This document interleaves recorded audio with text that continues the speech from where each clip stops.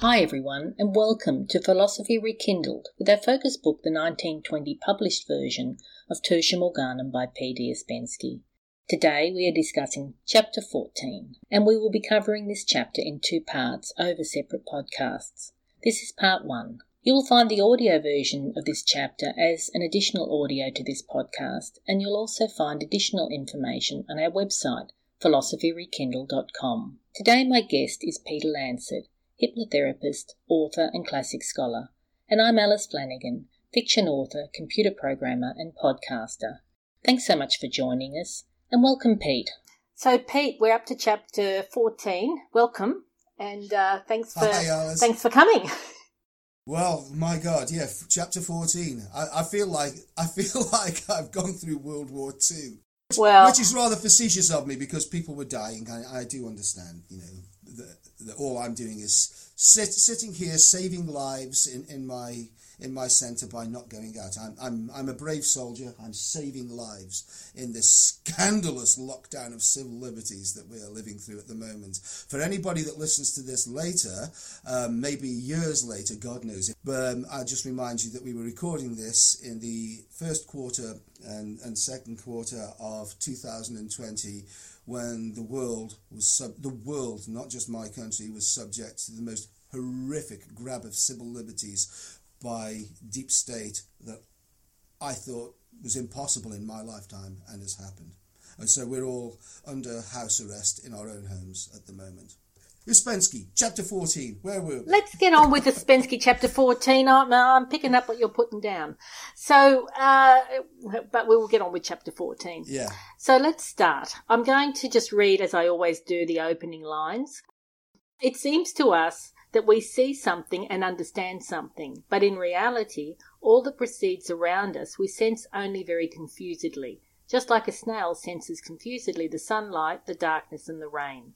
Sometimes in things we sense confusedly their difference in function, i.e. their real difference. I'll just backtrack a little bit. I think this chapter, we have pulled out various threads in our podcasts all the way through that were this one sentence here or a line there or something that was quite not talked about. This is the chapter where all those threads seem to be joined into something more meaningful. So I think Ouspensky, he's starting to talk about the noumenon and the phenomenon being, as he has said all along, we're just seeing shadows. So that's him setting the scene. We've heard him before say, things are sensed very confusedly, like over and over again. But now we're getting right into it. What are your thoughts on this chapter as its theme, Pete? I like the theme, but I have a lot of questions about what he writes in this, because I'm finding that either I'm too stupid to, which is quite possible, I might be too stupid to understand what it is he's trying to say, or he's missing something in his explanations. Because while, yes, I agree in principle with what he's saying, there are certain things that just don't ring true with me that I could debate. So I'm interested as we go through to see if our exploration of some of these little passages will bring out something that I hadn't thought of before, because sometimes just talking about it brings the idea through. It'll be interesting to see what it says. So where do you want to take us to first?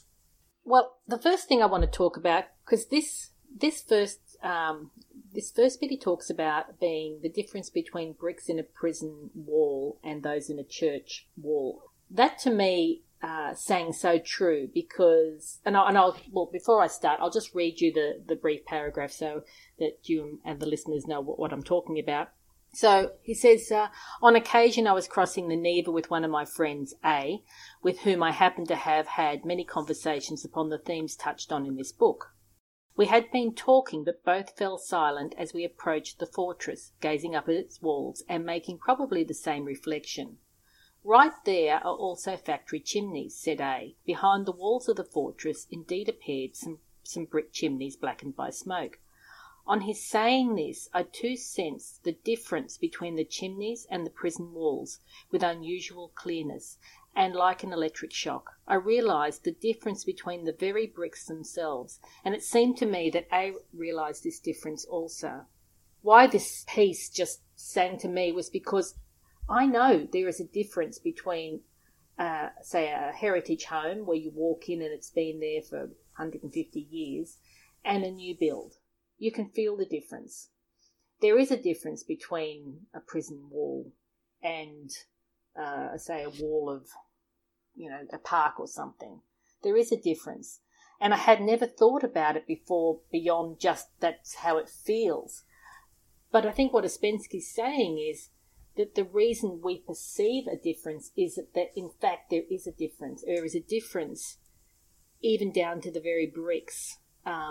Even though they might be made of the same chemical composition, those bricks aren't necessarily the same, even though we've grouped them together as bricks in a dimension other than the third, that we're seeing just shadows and we're thinking things that are alike are not necessarily really alike. I love that. I feel there is a difference between a lot of things that look the same and that are made of the same things. Okay. And he then, because I'm with you completely on that. And he says, so let's go back to the quote that the bit that you just read. So that we're using the example that he gave. So you've got a fortress wall, and behind the fortress there are factory chimneys, and the wall is made of bricks, and the factory chimneys are made of bricks. Yep. But you sense the difference in the bricks because, they're not doing the same job. So it's not the bricks that are different. He hasn't proved that the bricks are different yet. It's the function of the brick. If you were to demolish the fortress and demolish the factory chimneys, and you did it carefully so that the bricks remained intact, and then you jumbled all of those bricks together, and then you rebuilt the fortress and you rebuilt the chimneys, so that you can assume that some of the bricks that were formerly in the fortress are now in the factory chimney, and some of the chimney's bricks are now in the walls of the fortress. What's happened? Yeah, you would have the same vibe of those fortress walls that you had before because their function is that. So to me, what we're discussing is, and his words, the words have to be carefully and forensically analysed in this. He seems to be intimating that it's because he says the difference between the very bricks themselves. Now, in my copy of this book, that phrase is in italics to really emphasise it. Difference. Yes, mine too. Difference between the very bricks themselves. Now, does he mean the very bricks of the factory chimneys as opposed to the very bricks of the wall, or does he mean the individual bricks? I think, knowing what he says later on in the chapter, when he talks about the function, not the chemical composition, and he uses, and we will get to this, I'm just going to sort of a little bit of a teaser. He talks about the function being the atom, the atoms of something outside of this dimension. And I think he uses that word like we use as a building block. The function, He's saying the function is the building block, not the chemical composition. Okay. But that's a little further along. So, he says positive assures us, because we come back to this positivism, which this entire book is ripping apart, and happily for me, because I'm not a logical positivist at all. I'm certainly not a physical positivist. So he says positivism assures itself that a stone is a stone and nothing more. And I love this. But any simple woman or child, I love how child. So any simple woman or child knows perfectly that a stone from the wall of a church and one from a prison wall are different things. So even a stupid woman, even a stupid woman could work this out. Is what he's saying. I love that. I thought, I don't actually love it, but I thought, oh my God, it is like we've gone from savages to women and children. I have to say that women now rank lower than native savages, because he does allow, if we go back a couple of chapters, for the idea of the crafty savage, whereas it's a simple woman. And lumped in with the children, like they just haven't evolved into adulthood even. No. So a simple woman or child, much less a crafty Not even a crafty woman. No, not even a crafty. It's a simple woman. He doesn't even allow for a crafty woman. He hasn't ever mentioned them at all. No. I think his assumption is. I think that his assumption from that phrase is that all women are simple, and categorized along with little children in this respect. Yeah. I'm pretty certain that's his assumption. Yeah, I'm agreeing with you there. That okay, but that's pretty clear to me. We're getting off the point. Let's get back to the point. So the idea is that the bricks in the wall of a church and the bricks in the wall of a prison are not the same thing. I do need to take that further, because that's a very abstract statement. It would be a strange day where you found the same bricks used to make a church and used to make a prison. So from that sense, they're unlikely to be the same at all. Seriously, think of what I'm saying. Prison walls would be made of. Let's just imagine, and let's go a little bit further abstract. Imagine if you were building a prison, wouldn't you want big, thick, strong stone bricks? Do you need to have those in a church? Yeah. Does a house need to be made of the same materials as a fortress? No, it doesn't. So really, this is an abstract statement. Even when he talks about the Neva fortress and the factory chimneys behind, they are unlikely to be made of the same bricks. So whatever experience he had as he was looking at those two objects simultaneously, the chimneys and the fortress walls, I'm not clear that he's actually using a good example there to explain what he wants. He'd probably be better off staying in the abstract. Because straight away I said, well, they won't be the same bricks. That is the first thing that occurred to me. It's because they wouldn't be the same bricks. And yet I do agree in principle with what he's going to say in this chapter. But once again, I find that he's not used something that's convinced me. I think that's why, me being a simple woman, I just kind of accepted what he said and got I guess, the context. But yeah, I know what you're saying. If you just accept what he said, you're in a parcel of trouble, because everybody is going to argue against you, and with good justification. If I have a set of red bricks made in factory A to build a house here, somebody takes some blue bricks from factory B and builds them next to it, and you say, oh, I'm sensing that although both of those buildings are made of brick, those bricks are not the same. And I'm going to go, you simple woman, of course they're not the same. They're made in different factories and they're different colours. So he doesn't do his point any justice with the examples that he makes here. He would have been better off staying in the abstract. If he'd have said, for example, factory A makes red bricks. The red bricks are used to build a church here and a prison here. Do you get the same feeling from those bricks? They are technically the same brick. They've come from the same factory. They're the same shape, size, weight, mass, and colour. But one has the function of holding the idea of a church. The other has the function of holding the idea of a prison. Do we see them in the same way? Do we get the same feeling about them if we go deeper than the actual building? Now there you've got an abstract concept where you can try to describe what he's trying to describe in here. When two things are quite clearly made of different things, of course they seem different. But people are then missing the point. Well, all right. I take your point. I still will stand by the fact that it made a point for me. It made a point for me. I didn't analyse the point it made for you was in the abstract. Absolutely.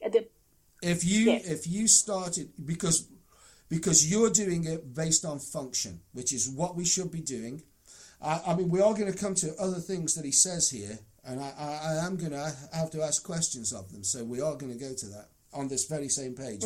As we go down now, a few paragraphs, I need to see, have I missed something or haven't I? The next extrapolation he takes for this, and he is talking about, as you said, the function being different. He says, we see the things of the same material constitution, but different in their functions, are really different, and that this difference goes so deep as to make different the very material which is physically the same. Let's start right there. I don't agree. If I see All right. a prison and a house, both made of the same brick, I absolutely will not see or feel a difference in the material of the individual bricks that make them up.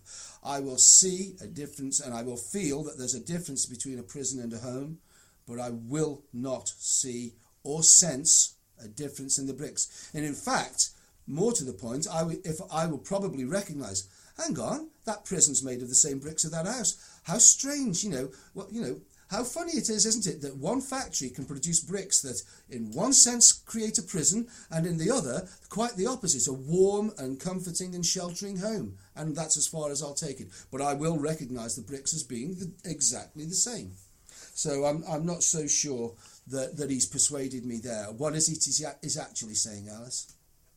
I think from what I'm understanding of what he's saying is, yes, they are physically the same. They are made of the same chemical composition. If they come from the same factory, for example, as in your example, that they are, from all intents and purposes, the same in the way we measure things, in the way science measures things, in terms of a chemical composition, in terms of length, measuring them, they're a size X brick or whatever. But once they're used for a different function, that they have a different feeling about them. They feel different.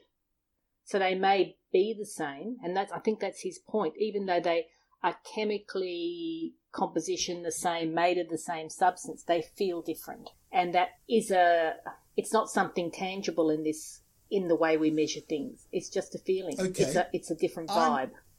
I'm going to suggest something else as well now. I'm going to suggest that when they're just a pile of bricks, before they've been made into a prison or a church, whichever you prefer, I'm going to say that they're just a pile of bricks. I'm going to say that they're not, even though they've been designated one pile of bricks for a prison, and I'm going to say that individually those bricks remain the same no matter what they constitute. It's only when they're brought together, i.e. to constitute a prison or a church, that this difference kicks in. I'm going to say that it's not fundamentally a quality of the brick that's there. And I'm not persuaded otherwise yet. So pile of bricks over on the right, pile of bricks over on the left. On the right, I'm going to build a prison. On the left, I'm going to build a church. The bricks came out of the same batch from the same factory. At the moment, they're just two piles of bricks. And that's their function at the moment, isn't it? To be a pile of bricks. So we see them as exactly the same. Yeah.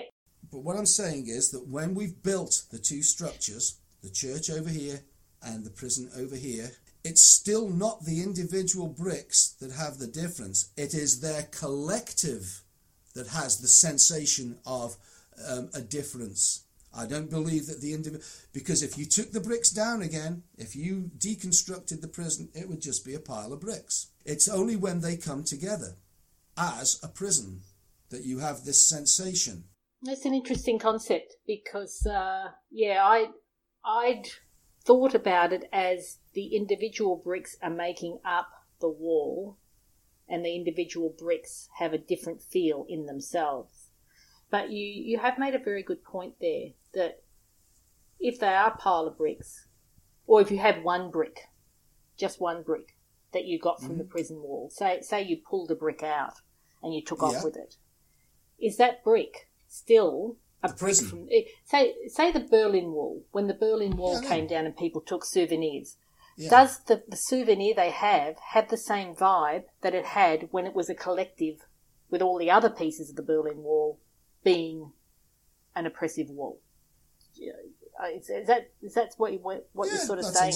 That's exactly what I'm saying. So, now for people, hang on, because you've got to abstract that, because if you take it now, people who've taken it could have all kinds of sensations from that piece of that wall because of their connection with it. If you lived in Berlin from 1960 to 1990, that wall could stimulate feelings within you that's got nothing to do with the brick whatsoever. So let's go into the future, 50, 60 years, where nobody had the actual experience of what that wall was. Now, they know from history that they're looking at a brick from the Berlin Wall, but it's no longer part of the Berlin Wall. It's an ornament in the house, or it's an object in a museum. Now you can ask the question, what does that brick represent to them? Do people see it and feel it? Because this is all about feeling, right? This chapter. Yeah. Do they feel it as being different, or is it just a brick? If it was outside of a museum and it didn't have a label on it, if it was just a brick in the road, what effect would it have on you? I think you're right there. You wouldn't even know that it came from the Berlin Wall.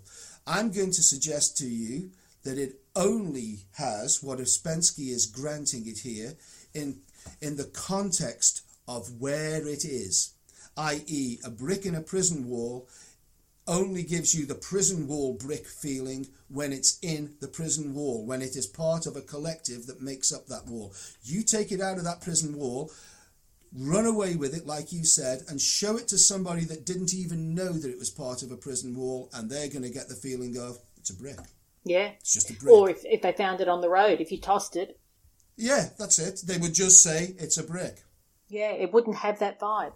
Yeah, nope. That's very interesting. So I think it's the collective context in which the physical object goes, and it's something that he kind of misses in that part of the explanation. Yeah. What I will suggest, though, that comes out of this is the idea of fluidity. Now, this hidden sense of what makes an object different and has meaning beyond positivism. If we allow for it to be fluid, i.e. the brick in a prison wall has a particular prison vibe about it, deep, perhaps uncomfortable, and so on. Whereas if you took a brick out of the prison wall and used it as one of the bricks to build something positive and uplifting, I don't know, a cultural centre or something happy or even a family home, I think that brick then takes on a totally different hidden inner meaning. In other words, it's fluid, it is mutable, it can change given its context and the use to which it is perceived to be put. I think you're 100% right there, and I have an example of that. In my life. I had a farm, and on the way up to the farm, I stopped in at this little coffee shop, and they had all these plants for sale, and they were just sort of sitting there on the concrete in their pots, and there was a mulberry tree there, and I thought, I'm going to take that mulberry tree and put it up at the farm and plant it there. So sat in the car and up we went. Now that mulberry tree had a feel about it when it was sitting amongst all those other pots. They're just sort of on the concrete, like there was it wasn't in a great, lovely environment. And then when I put it in the ground at the farm, I almost felt it exhale, like it was just a feeling that it was like, it was so happy. It was so happy. Of course, the fires have now come and totally killed it. But the point was, it was so happy. And I think that was in that same tree put in a different context, gave it a different vibe. I think that's what you're saying.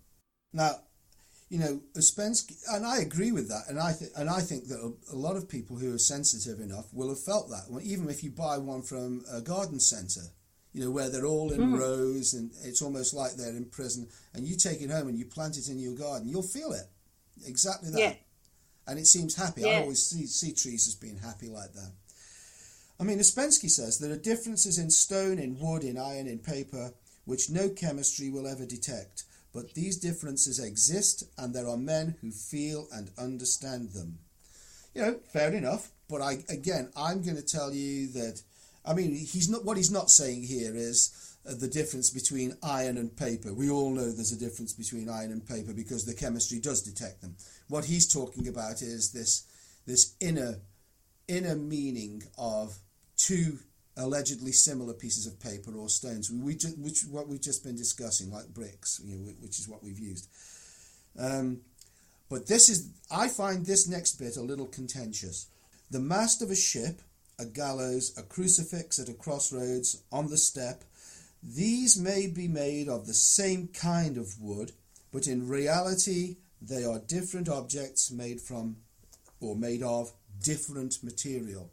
Now, they're different objects, all right. I want to know how on earth they're of different material, because material is a very specific word.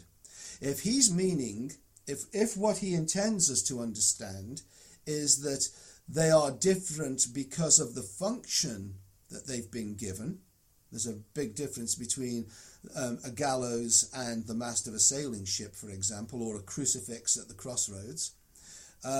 If he's saying that they're different because of an inherent quality that they take on when they're given a particular function, yes. But the word in my translation is material. Material is a word that's used by positivists. We're talking about the material quality rather than the spiritual quality. Do you understand what I mean by that? Yes, I'm just finding that section here. It's literally the next. If you go, it's the paragraph after woman, church, etc. You got it? Yes. So the mast of a ship. The mast of a ship, a gallows, a crucifix. They may be made of the same kind of wood, but in reality they are different objects made of, and then in italics, different material. Then, by any definition in English of the word material, they are not made of different material.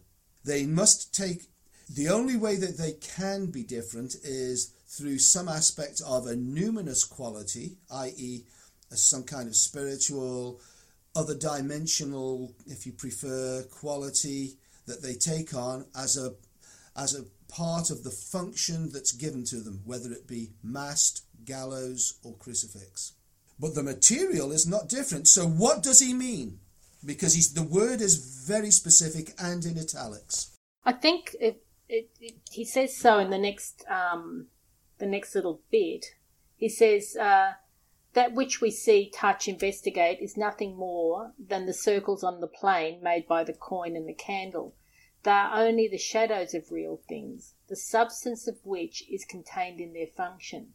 And I think the fact that he's got the substance of which is contained in their function italicized, I think that's what he's talking about as the material. He's intertwining substance. Then he needs. Then again, this is the problem I've had all along this book, and I'm not going to go into one and call him an idiot and everything. But the fact of it is that it's or a simple woman. He could be a simple woman, couldn't he? But honestly, it's badly written. When you use a phrase like different material and you italicize it so that we can be, even a stupid person like me should be in no doubt that this is important. The word material does not refer to something abstract like the function. The material world, it is a phrase, and it is a well-known phrase in this language, does not refer to anything unseen, spiritual, functional, abstract at all. The material world is the world of the positive. I punch this hand. Thus I know that it is a physical, material, positive object with chemical makeup that I can actually analyse. So I'm sorry, but I can't accept when you say, I think he must mean, because he goes on to say. I don't believe that. I think that he is trying to say that they are materially different, when there's no explanation for what makes them materially different when it's only the function that's changed. If you are right, and I do suppose that you are, then it's badly written. And why would you put that in italics, that phrase in absolute emphasised italics, when that's the one that's going to take you down the wrong path? Because it does take you down the wrong path. That piece, if I have one tree and one tree trunk, and I make a mast, a gallows, and a crucifix out of that one tree, it's the same damn material. Now we can go, hang on, just let me do this. You can go to a metaphysical argument and say, well, this block of that tree trunk cannot be the same as that block of the tree trunk because they don't occupy the same space, they're not the same weight, they're not the same mass, and you've cut it into a different shape. That's a very abstract metaphysical argument, and you can sit around all day and ask how many angels can dance on the head of a pin. To me, they are the same material, and everybody on this earth would be. And he's not referring to them in that sense. We know that it's the same material. So material being same chemical composition. Yeah, the actual physical composition of the thing. So there is no other meaning of it. There is absolutely... You search. When we finish this podcast, go and seek, and you will not find an abstract meaning of material. Material is the opposite of abstract and spiritual and numinous. It is the very counterpoint to it. It's the very word that is used to counterpoint all of those things. And yet there it is. Look, I'm agreeing with you that... See, I took his point that he was trying to drive at, and I will say I have grappled with this part of the point. If he says that, say... the mast and the gallows, they're all bricks in the prison wall or whatever, like two things that have the same chemical composition. I was thinking he was getting to the point to say that they actually are materially different. Like they might have the same chemical composition, but there's something in them that we don't sense. That's why I say them both different. That is no. Come on, stop it. You know full well that I know that's what he means later on. And I mean, that isn't even contentious. What's contentious is the use of the word material. In that context, in that sentence, it doesn't make any sense whatsoever. If he says they are materially, we could say that they are materially the same, but there is something about them that makes us have different feelings about them. When we see a gallows, we feel different than when we see a crucifix. There, I'm there. It's the function that would make the difference, but that's not what he says. And I've also got another question to ask you here. Okay, I've got a piece of wood, and I've made a mast, a ship mast. Okay, the mast is on a ship. I'm going to say that it's different if it's a warship in the Napoleonic Wars, or if it's a trading ship, or if it's a slave ship. So same mast could be fitted to any one of 3 ships that's being built in the shipyard. All have a different function. I'm guessing that the mast changes in that sense, and yet it's the same mast. Now, take this a step further. If there was a serious breach of regulation in the British, and not just the British, but let's use the British Navy in the Napoleonic era, the era of the sailing warship, Nelson at Trafalgar and so on. The last line of punishment was hanging. Let's say it was mutiny. The accusation was mutiny. Where are you hung from? The gallows? No, there isn't a gallows on a ship. I'm asking you the question. Do you know where they used to hang people? Oh, yeah, well, I'm presuming, I'm only guessing, but I'm presuming they're hung from the mast. Is that right? Absolutely. The phrase in English is you're hung from the yardarm. The yardarm is a part of the mast. Okay. So so how do you perceive? I've got to tell you that you would not perceive the mast of that ship in your everyday business. You're on that ship, you're floating around. Nelson's there on the rear deck, and he's doing all of the stuff that he does. The navigators are doing theirs. You're doing your job. There's the masts on the ship, and you just see them as the masts. They are the things that hold the sails. They're the means of your propulsion and navigation.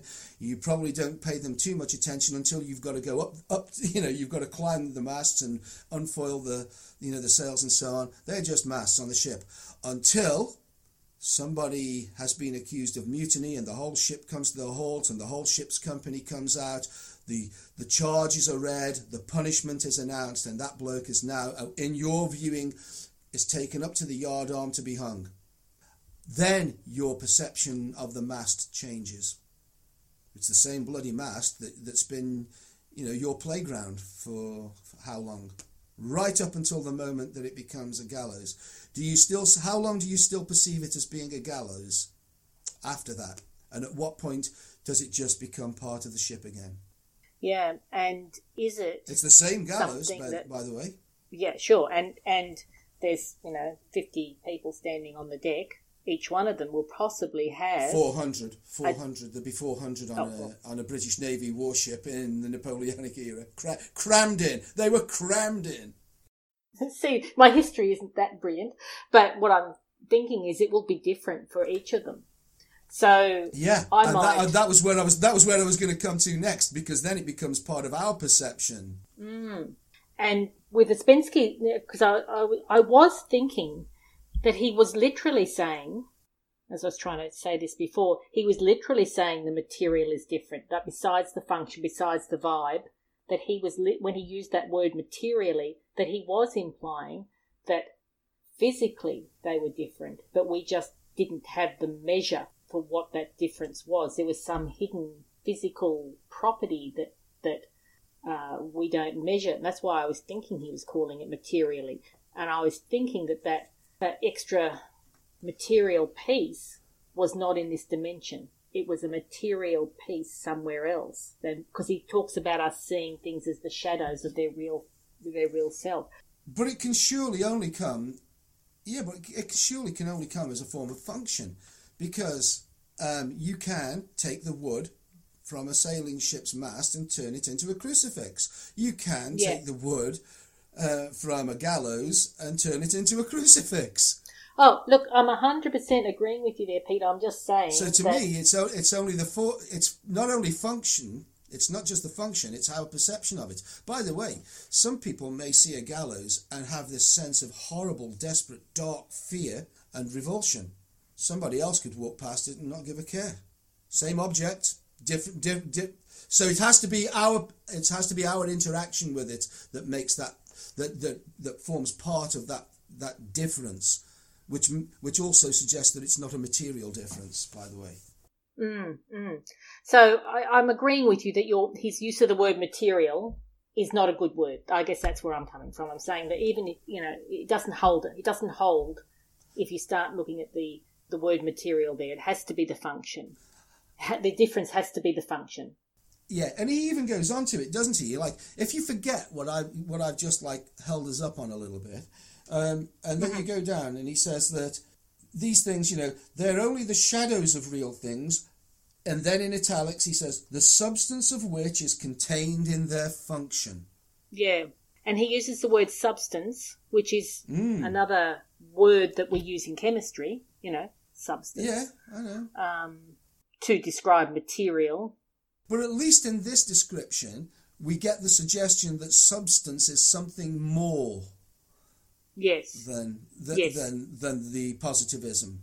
And, and he says, the substance of which is contained in their function. So their reality is fluid because the use can change. I mean, that you cannot deny that one. Nobody can deny it. So the substance of any object is subject to change. If you change the function of the object, then its material, its substance has to change because its function's changed. Gallows to crucifix. Yeah, which means we are seeing shadows. If we see them as a piece of wood, we are only seeing the shadow of what they actually are. We have to actually take in the function as another aspect of the object.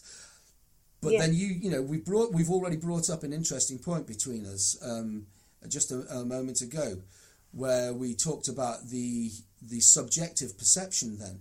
Because if I walk past a gallows and couldn't care less, and you walk past it and have to cross yourself and that you feel like a sense of cold horror and revulsion, then if you were to describe the gallows and I were to describe it, we wouldn't be.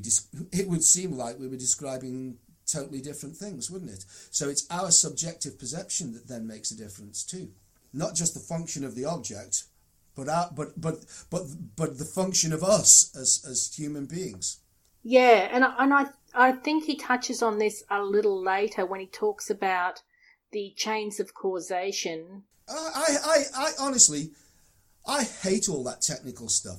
He actually talks about it right here, when he talks about when he talks about the difference between a sailor, and a hangman and what have you. You would look at a distance and say, there's two human beings. But then if you got closer and you saw that one was a sailor and the other was a hangman, you probably have two different perceptions about those human beings. You wouldn't see them as the same thing. You wouldn't see them made of the same material, even though, they are flesh and blood and bone and so on. So he does actually bring into it the idea that human beings have different aspects too. Oh yeah, now that is the next step in the scaffold. Yeah, the shadow of a sailor or of a hangman and an aesthetic may be quite simple. Yeah, but I don't like it when we do these technical things, because I could spend all day ripping them apart and asking what he means and so on. I think he halts a really beautifully flowing narrative when he does that. The fact that I've purposely not mentioned the circles on the table and the candle and the coin, because I have a material perception of that. I find it incredibly unnecessary, and you have to actually stop and then go through a perceptive process. It's not a fluid learning process. I don't need it. When it's easy to see when he says, if I forget that little bit, he said, they're contained in the shadows of real things, the substance of which is contained in their function. Why do I need to go back to talking about two-dimensional planes and God knows what else? I'm not interested. I wasn't interested at the time. I'm even less interested now, because this is the real thing. The function of an object gives it an attribute that we can sense, not with the 5 positive senses, but with something within us that has a numinous quality to it. If we were to develop that quality and acknowledge that we have it, you would then acknowledge the feeling that you get from an object, that the object has as an attribute because of its function or perceived function. And I'm with you. I'm 100% on board. I guess the point I was addressing was when you talked about perception. The person walking past having no feeling for the hangman, and the person walking past does. And what would be the difference if the function is the same? And what I was drawing attention to, and we'll come to this a little later, was that he does address these. He talks about these chains of causation being linked together by our action and conduct. So and I'm just thinking the perception is, we might have had an interaction with Gallows before and lost a loved one. We'll have a different view of that than, because we've had a different interaction with it than somebody who's never experienced anything like that. So I think he does draw that later on. But you see how you just described it? You described it as a human being would describe it to another human being. When you start using languages about links of causation and blah, blah, blah, you said it great. You walk past a gallows and you hate it because you had a loved one who was wrongly hanged for something that they didn't do. Now, human beings listening to your explanation like that can actually feel that. They can actually understand what you're saying. When you go, and of course, it could be different because links of causation, seriously, Alice, and this is where I have a problem. Using your language explains it wonderfully, and everybody will get it. When you then start going into links of causation and blah, blah, blah, blah, it's like, oh my God. And now I've got to think, what does it mean by a link of causation? Nobody listening to your explanation of somebody who'd lost a loved one and then gets that feeling as they go past, and then somebody that to whom it means nothing, everybody gets what he means by the phrase that you were going to use when you started talking about the links of causation, blah, blah, blah. Everybody gets I'm only quoting Ouspensky here, remember? I know, and my point is that I'm avoiding those parts. I am purposely not quoting those parts of Ouspensky because I think that they diminish the pleasure of the revelation of what he's telling us. by taking you off the roller coaster and putting you in a maths class. I'm in the fun fair. I'm really enjoying these explanations. Oh, you've just dragged me off that roller coaster and you've put me in this room and where they're going to teach me mathematics. Thanks for that. Gee. And now, by the way, when you do take me outside the maths class and you put me back in the fun fair, it's going to take me a while to start getting my enjoyment back, because I feel like I've been violated by being put in a maths class when I had come to a fun fair. That's my explanation of it, of how it feels for me. Other people will have different feelings for it, but I won't be alone. Best-selling books don't use words like, or phrases like, and of course there are links of causation, or and all the descriptions, the mathematical descriptions he had before. Best-selling books don't do that. There's a reason why they don't do that, because the best-selling book flows and it appeals to the humanity within us, the numinous joy that we get from the understanding when something explained beautifully. That's why I don't do it. So anyway, moving on to the points of this.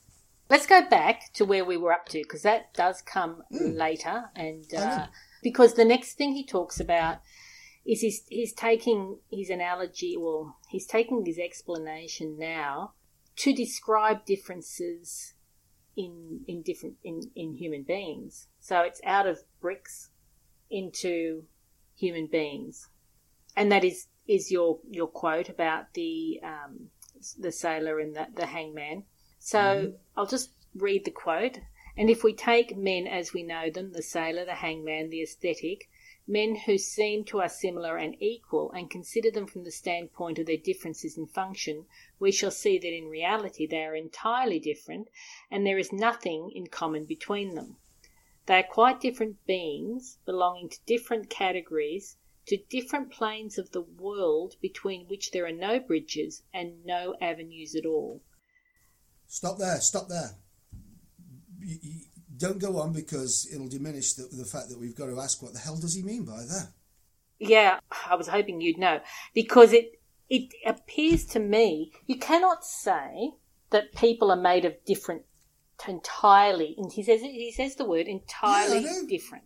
Yeah, and this is my point. Yeah, we are made of cells, and the positive aspect of us. And again, he seems to make these statements that sort of deny the idea of mutability. Now, last night I was watching a documentary series. There's 4 episodes of it, and it's about the slave trade in Britain. We're going back, and it's a really beautifully made documentary, and it's great.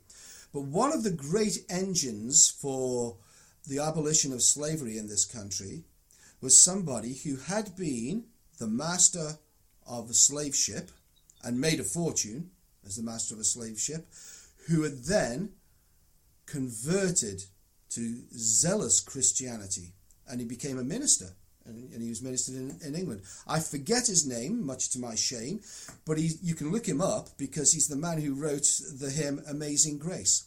And Amazing Grace was about this idea of transformation from being this evil slave trader to understanding the brotherhood of all men and the meaning of the scriptures. Okay, so what we're saying when he says that we're all these different categories, and that'll be him, and between which there are no bridges. That's him, John Newton.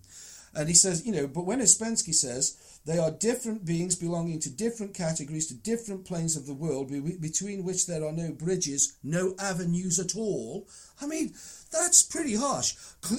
Clearly, Newton, this John Newton, found a bridge and found an avenue between life as a vile and evil slave master, slave ship master, and one of being somebody that did incredible charitable work in London, who became a Christian minister in the true Christian sense, brotherhood of man. But he did become that. He found the bridge, he found the avenue. And people constantly change what they are. I mean, I've been a million different things, For God's sake, I was a stockbroker at one point in the City of London. Then I was an academic, and then, I was I was a network designer, IT network designer, and I used to teach network design all over Europe. I'm now a hypnotist and a therapist, and I mean, this is where I remain. But, you know, look, people find bridges and avenues. What does he mean by that, Al?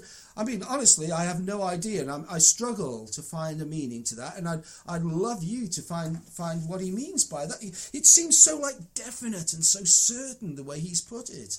And he must have something that he thinks is obvious, because he doesn't seem to explain it.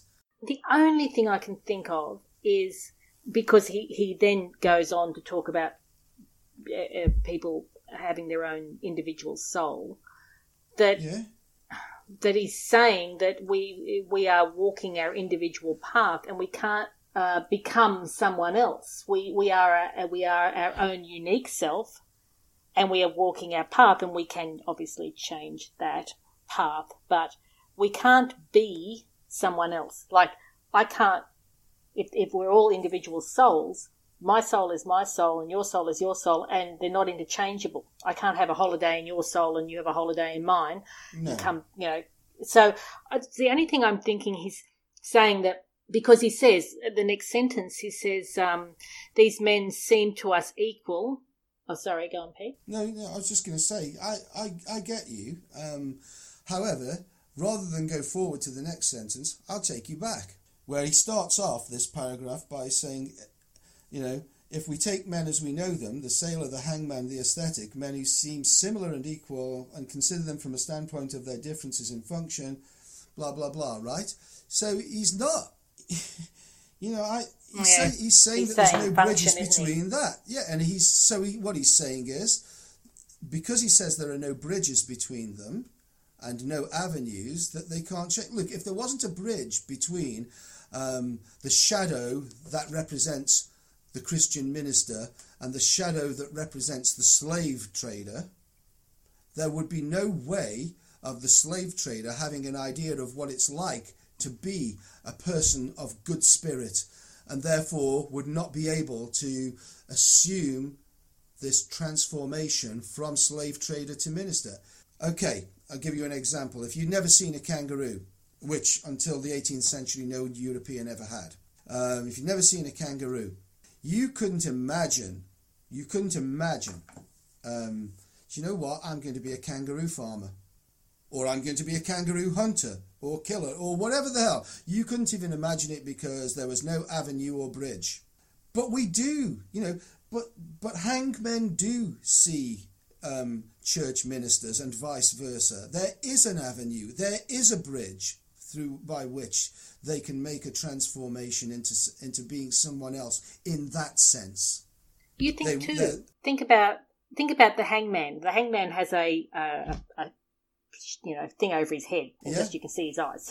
So that person is the hangman, but you wouldn't actually know necessarily. Well, they probably did in the village, but it's supposed to give him anonymity. So he could potentially have two functions. He could be the village baker. He just becomes the hangman for the day hangings are on, and then goes back to being the village baker. So he's doing two functions. It's like a superhero. Yeah. Well, I guess what I'm saying is, I suppose hanging's only paid by the hanging, as opposed to this is your permanent job, and the city will pay you every day, even though you're sitting on your dot doing nothing. Well, you say that, but I get the feeling that in medieval Britain and medieval Europe, that it was pretty full on. Okay. Well, I guess my point is that same person could have different functions. You're being facetious, they could. Yeah. So if Ouspensky is talking on the physical plane, that a person's occupation or what a person does in life cannot change, then we're all toast. Yeah, and I see this is what I say. I think he must be meaning something different that he's just not getting over to an idiot like me. I'm obviously like a simple woman or child. Seemingly. Actually, no, because he says that the simple woman or child find this perfectly understandable, and I don't. So I'm stupider than that. I'm just the idiot. I'm just simple. I'm not getting it, Alan. Yeah, I'm 100% with you there, because if you just take what he has written there, it's got so many holes in it, it's not funny. It's only when he continues on. Please do that. Please please do that then. Let's move on and see if we can pull some meaning out of this. Yeah, pull it out. So he says these men seem to us equal and similar because in most cases we only see the shadows of real facts. The souls, and he does that in inverted commas, of these men are actually quite different. Different not only in their quality, their magnitude, and then he says this in inverted commas as well, their age, as some people like now to put it, but as different in italics, in the very nature, origin, and purpose of their existence, as these things belonging to entirely different categories can be. I mean, that's like, hold the bus. There's a lot in that he's hinting at. I think he's really saying that... I know what he is. And I know what he is hinting at. But let me tell you, nothing in this book so far has given you cause to actually be able to decipher what he means there. So, no. It's a bit naughty of him to put that in. If I start to tell you what that means, and I don't mean to tell you because I know that you already know, but if I were talking to a group of people that, any old random group of people about this, you'd start looking, oh my God, you're completely nuts. Because we're now going into what the modern world, and I hate this term, calls the woo-woo. We're going right there. I hate it. I hate it so much. It's so dismissive. It's so dismissive as a term. And it's said by people who I have no respect. Yeah, anyway. Yeah. So, but anyway, but that's where we're going. To use that modern phrase, that's where we're going here, and I can extrapolate exactly what he means here. But it's pointless. I don't think it would help us right now. Well, I know where he's going, and because I've read the book obviously, but it seems to me that he's not even giving the word souls a proper definition. He's got that in inverted commas. So he's almost saying that the common understanding of the word soul isn't what he's really referring to, but it's as close as he can get. The other thing that he could be doing is putting soul in inverted commas because it's just a word to describe something for which different cultures in different parts of the world have other words. True. Okay, let me give you some common functions from the Western world now. If we went back, let's say 60 years, you would hear the word soul pretty much exclusively. But now there is a whole raft of people out there who you could say things like higher self, inner self, and things like that. And they mean the same thing. Yeah, spirit, and so on.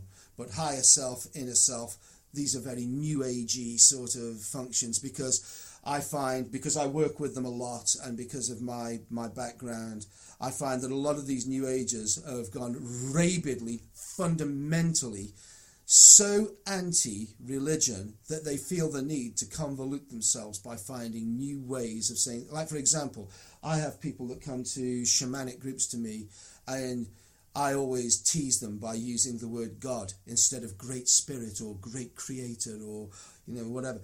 Or sometimes I really do them by saying great architect of the universe, which is obviously a Masonic and ceremonial magic thing. So I really do screw them over by using terms that I know they're going to be uncomfortable with because it's stupid. But I think Ouspensky there has used souls in inverted commas because people who likely will read this book will perhaps have different words for what he's talking about here. But you'd have to be sort of in the clique. You'd have to be part of this investigator into the realms of the numinous, and certainly from a magical point of view. You'd have to even be in the magical world of the late 19th, early 20th century to get this, to even need to have italics around the word soul. I know where he is, and I know that exactly from the 3 lines that follow, where age is also in inverted commas. Yeah. You know why? I'll just give you a hint. He knows, and he knows that the people that he's writing for, and he knows that the people that he mixes with, and the people that are doing the work that he finds important, he knows that they know that the soul in inverted commas is eternal.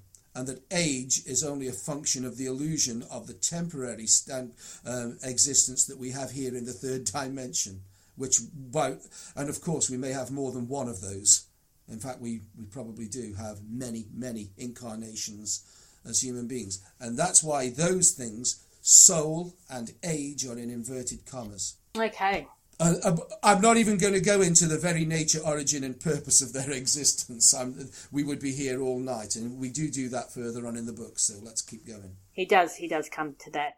I thought the age was referring to, people talk about an old soul, that someone that's been around the block many incarnations and others haven't. As I grew up, my parents were in the Rosicrucian order, as I've mentioned before, but that was something that they referred to. We're all, our souls have all different ages and they've had different experiences and that's blah, right. blah, blah. So that's what I think he was talking about.